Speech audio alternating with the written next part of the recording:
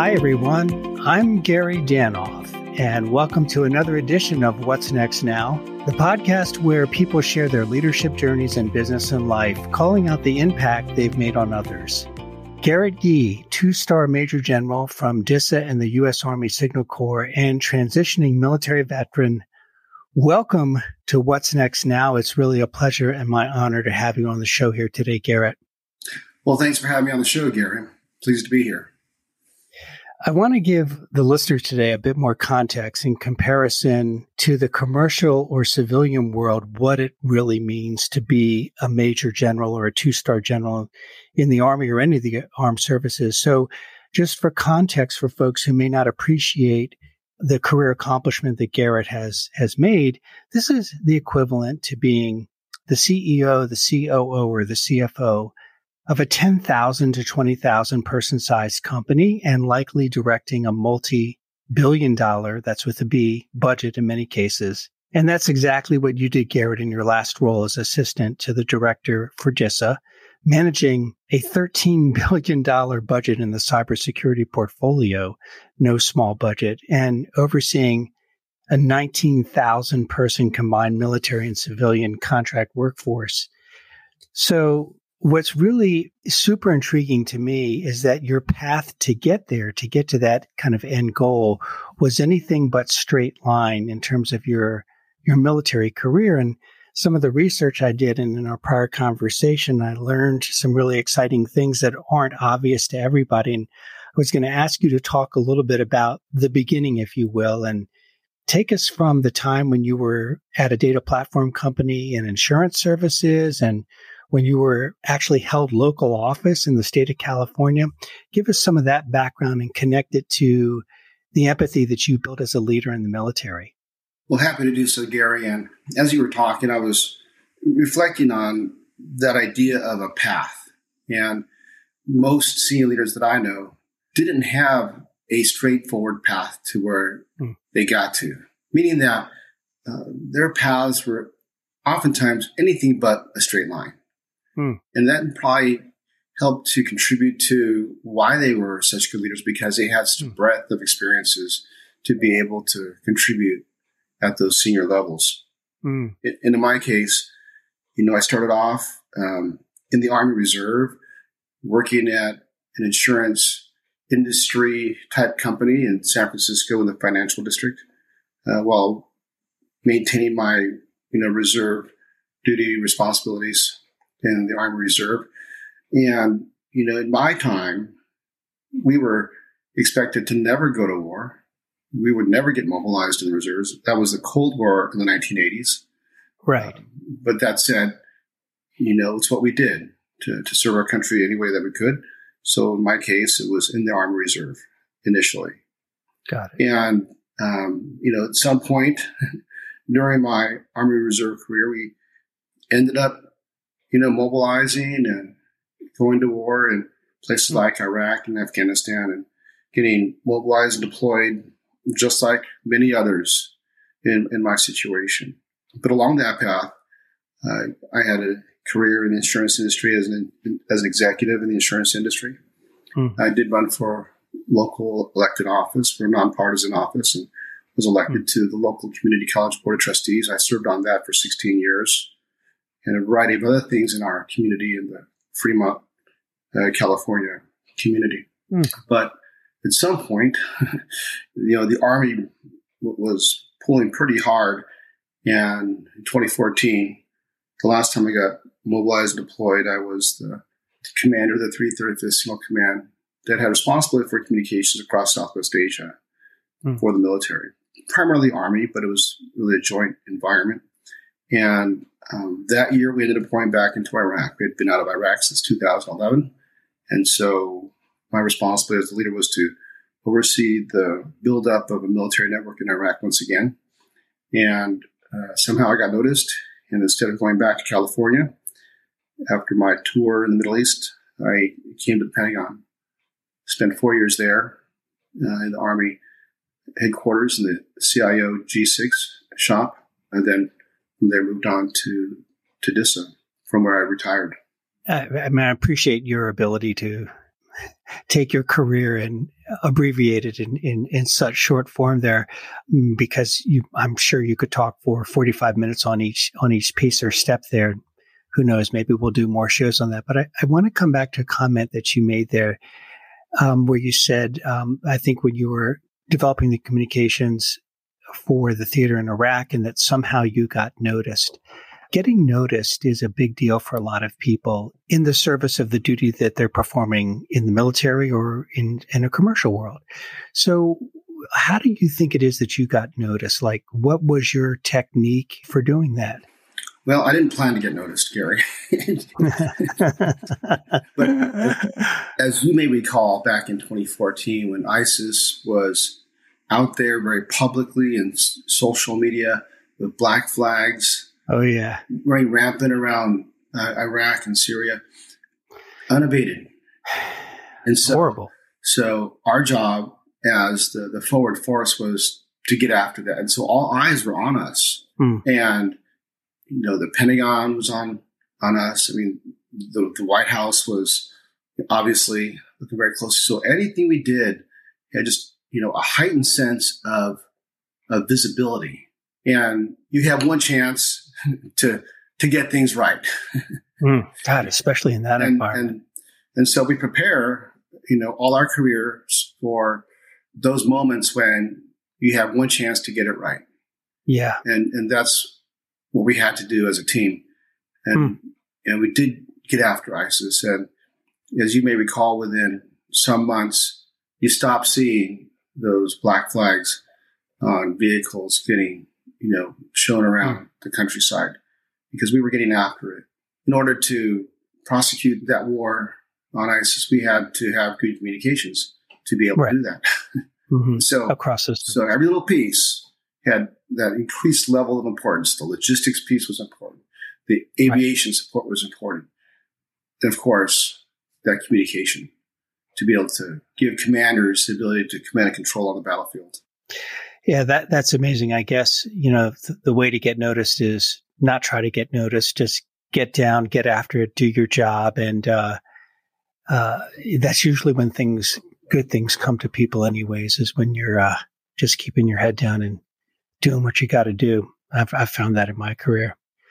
I'd like to move the conversation into another area that is very relevant today. And it's personal to you. I learned in our early conversation about your mother, and she was prominently featured in your retirement ceremony with great reason. She's an amazingly strong woman and leader in ways that many will never experience. She survived and really even thrived a U.S. government Japanese citizen internment camp after World War II.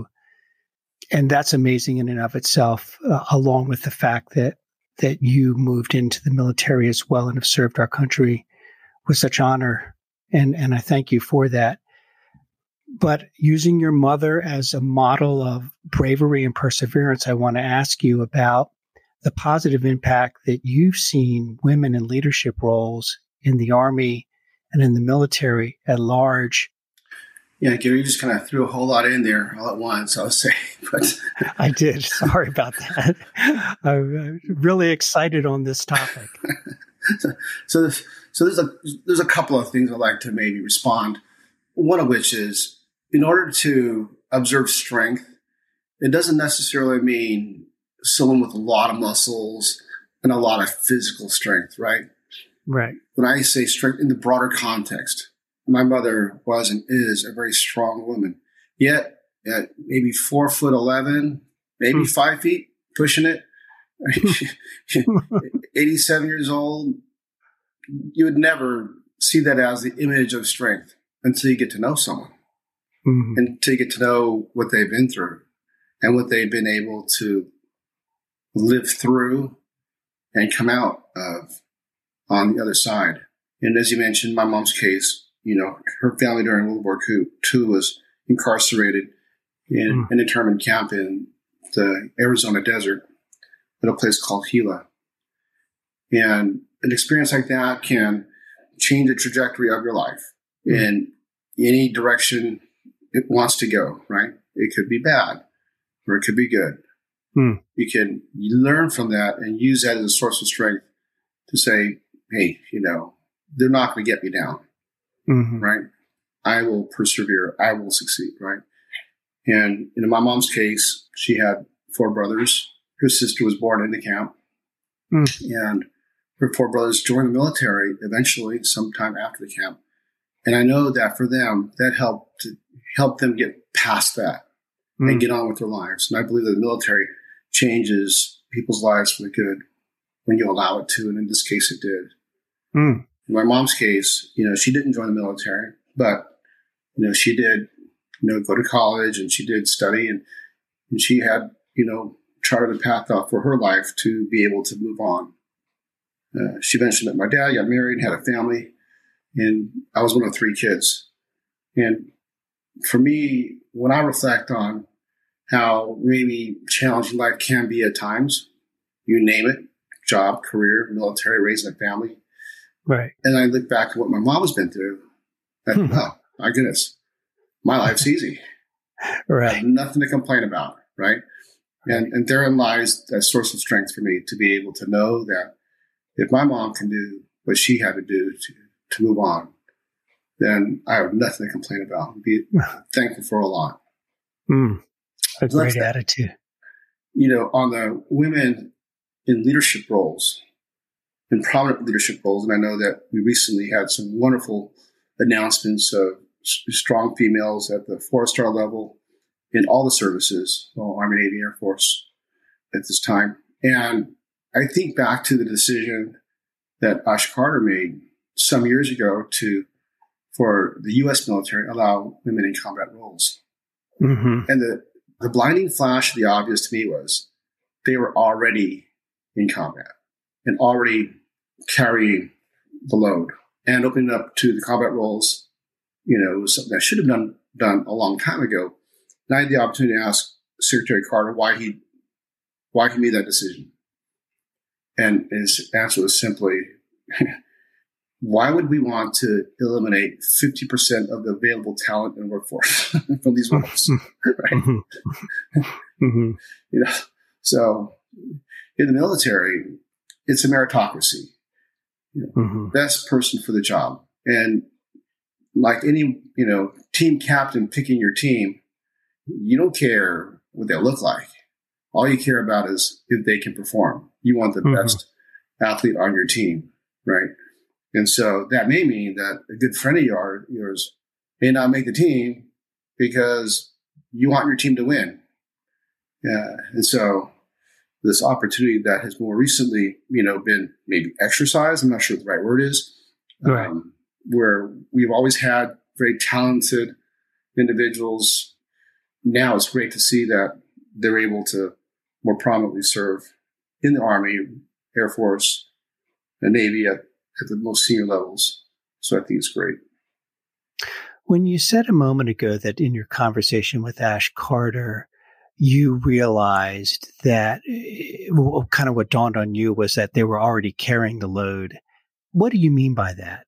Was that your observation? Yeah. I mean, we already rely on each other in the military as a team to be able to accomplish the mission, right?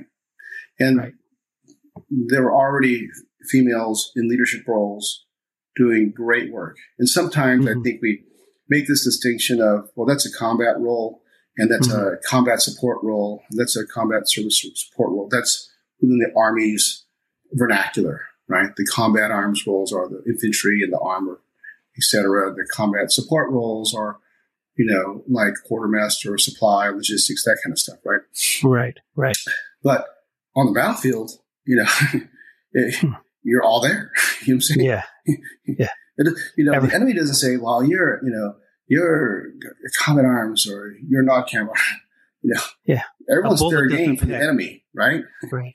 And you can't shoot a gun without bullets. Someone had to deliver the bullets, right? Right. Yeah. So. Yeah, I got you. That's great that we are progressing as a military and as a society where we can recognize women and all citizens for their leadership roles and their partner roles in getting the whole fighting force whole and most effective. So I'm also really happy to see that and happy about some of the recent announcements. On leadership, I was reading up a little bit about some of the things that you said in the article with you and one of your colleagues who's also retiring. I think it was Lieutenant General Traeger or Major General Traeger.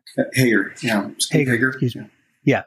And you were talking about the days when you were both in ROTC. And I read when you were talking to a group of ROTC cadets, and I think I'm quoting this correct, with an ellipse in front of it, you're giving some advice, and you said one thing that sounds kind of harsh is that I hope you have challenges ahead of you that are really tough that you have to get through, because when you do get through those challenges, you will be better off on the other side.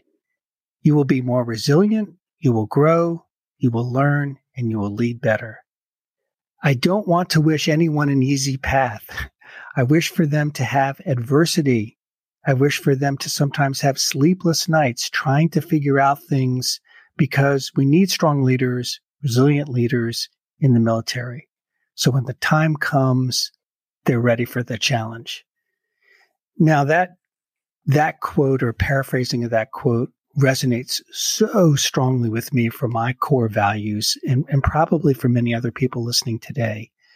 But for a lot of people, that's a different approach. That's might come across as, too strict or too pushy or too demanding or putting me in a box or whatever labels people might choose to put on it. Maybe not.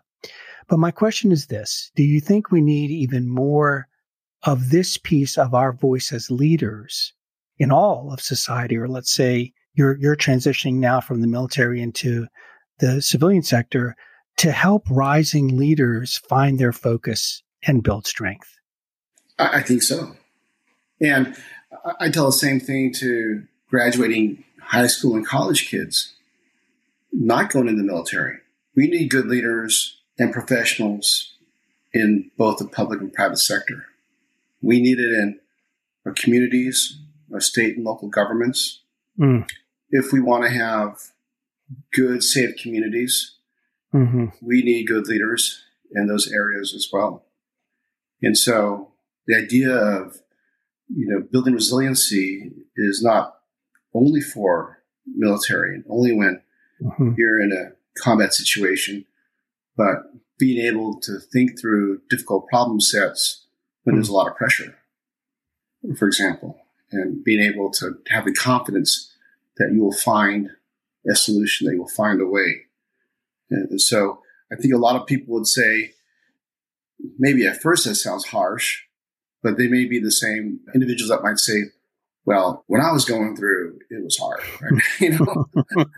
and then maybe upon reflection, realize that, well, that hard condition that I had to go through when I had to go through, right, made me a better leader, a better professional later on, right? And so I got to where I'm at based upon the path that I took, and my path wasn't always easy.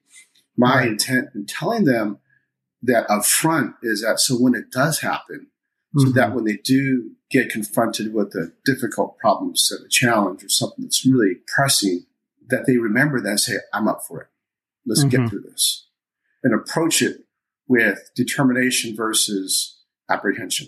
It reminds me of a recent piece of my own career path journey in the last 5 years where I was in a role where I really didn't know much of what I was supposed to do. It was pretty terrifying, actually, now that I think about it. And there was a lot of time that I spent in that job that was not fun at all at the time.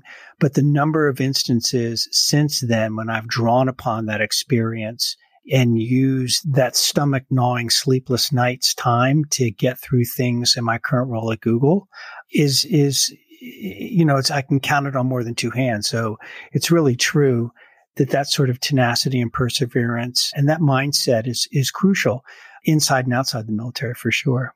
Oh, I agree. Hey, everybody. Short pause here. Thanks for listening today. I wanted to give you less than a minute of information on my coaching and advising practice. As an executive advisor and coach, I serve founders, entrepreneurs, executives, and all of those around them on the teams that they work with. I love working with people in leadership and contributor roles in the organization, regardless of title. What matters most is the curiosity that clients have to overcome obstacles, create new paths for themselves and their organizations, and importantly, to do so while employing a mix of humor, determination, and a desire to create work that they and others love. If you are looking to change, achieve, or lead an initiative and feel like you would benefit by coaching with me, then please let me know and I'll schedule up to 60 minutes of listening time with you where I can hear and learn about the challenges and opportunities that you perceive you have in front of you that you would like to accelerate. There'll be no charge for this first session, and then we can determine if coaching with me is good for you. Thanks a lot. To be able to, with confidence, drive through a difficult situation makes a difference for the team, for those that have to follow that leader. A similar, simple example that maybe many can relate to that have kids. The first kid you have might be a terrifying experience. And the baby cries and you don't know what to do, right? By the time your third or fourth kid, you recognize that's a hunger cry, that's an angry cry, that's a wet diaper cry, right? So anyway, I'm oversimplifying that, but many things are very terrifying the first time around. You might as well get that out of the way while you're younger if you can. Yeah. That is so true. And by the time that second or third or fourth kid comes around, you start to ignore the crying, actually, let them figure it out or they'll go to sleep on their own. And I'm not getting up for every time they cry. But, on the topic of leadership, there's so much being said today. There's so much noise in the environment around what people need from their leaders. We've got the great resignation, the great contemplation, people trying to figure out between going into the office, working hybrid. What do you think people should expect from their leaders? Like, what's the minimum bar that, and let's just say in the civilian environment, given your military and civilian background, what's the minimum bar that leaders today kind of owe their people? Well, that's a great question. And it almost, might vary based upon culture of the organization or the industry that you're in, or an organization to be successful, right? And what we're talking about is, ensuring that those that follow the workforce have what they need to be able to succeed in their jobs and therefore make the organization succeed, right? And sometimes it means maybe a leader is not micromanaging, right? It may mean you're not in their business, or it might mean that you're providing a lot of guidance, direction, and motivation, right? So I think the leadership piece is always going to be situational. But with that said, as kind of a framing for this response, I as a leader have what I believe are important values that I have as a leader that are important to me.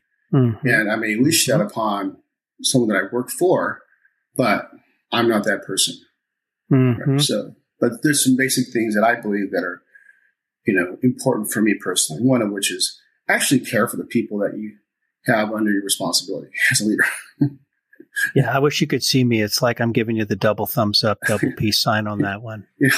It's removing those barriers so that they can be successful in their jobs. It's about coaching and mentoring them and allowing them to be able to maximize their abilities to do the job.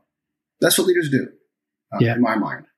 But yeah, there's a bit of management piece, where you're, ensuring that folks have the things they need to do, the resources that they need, et cetera.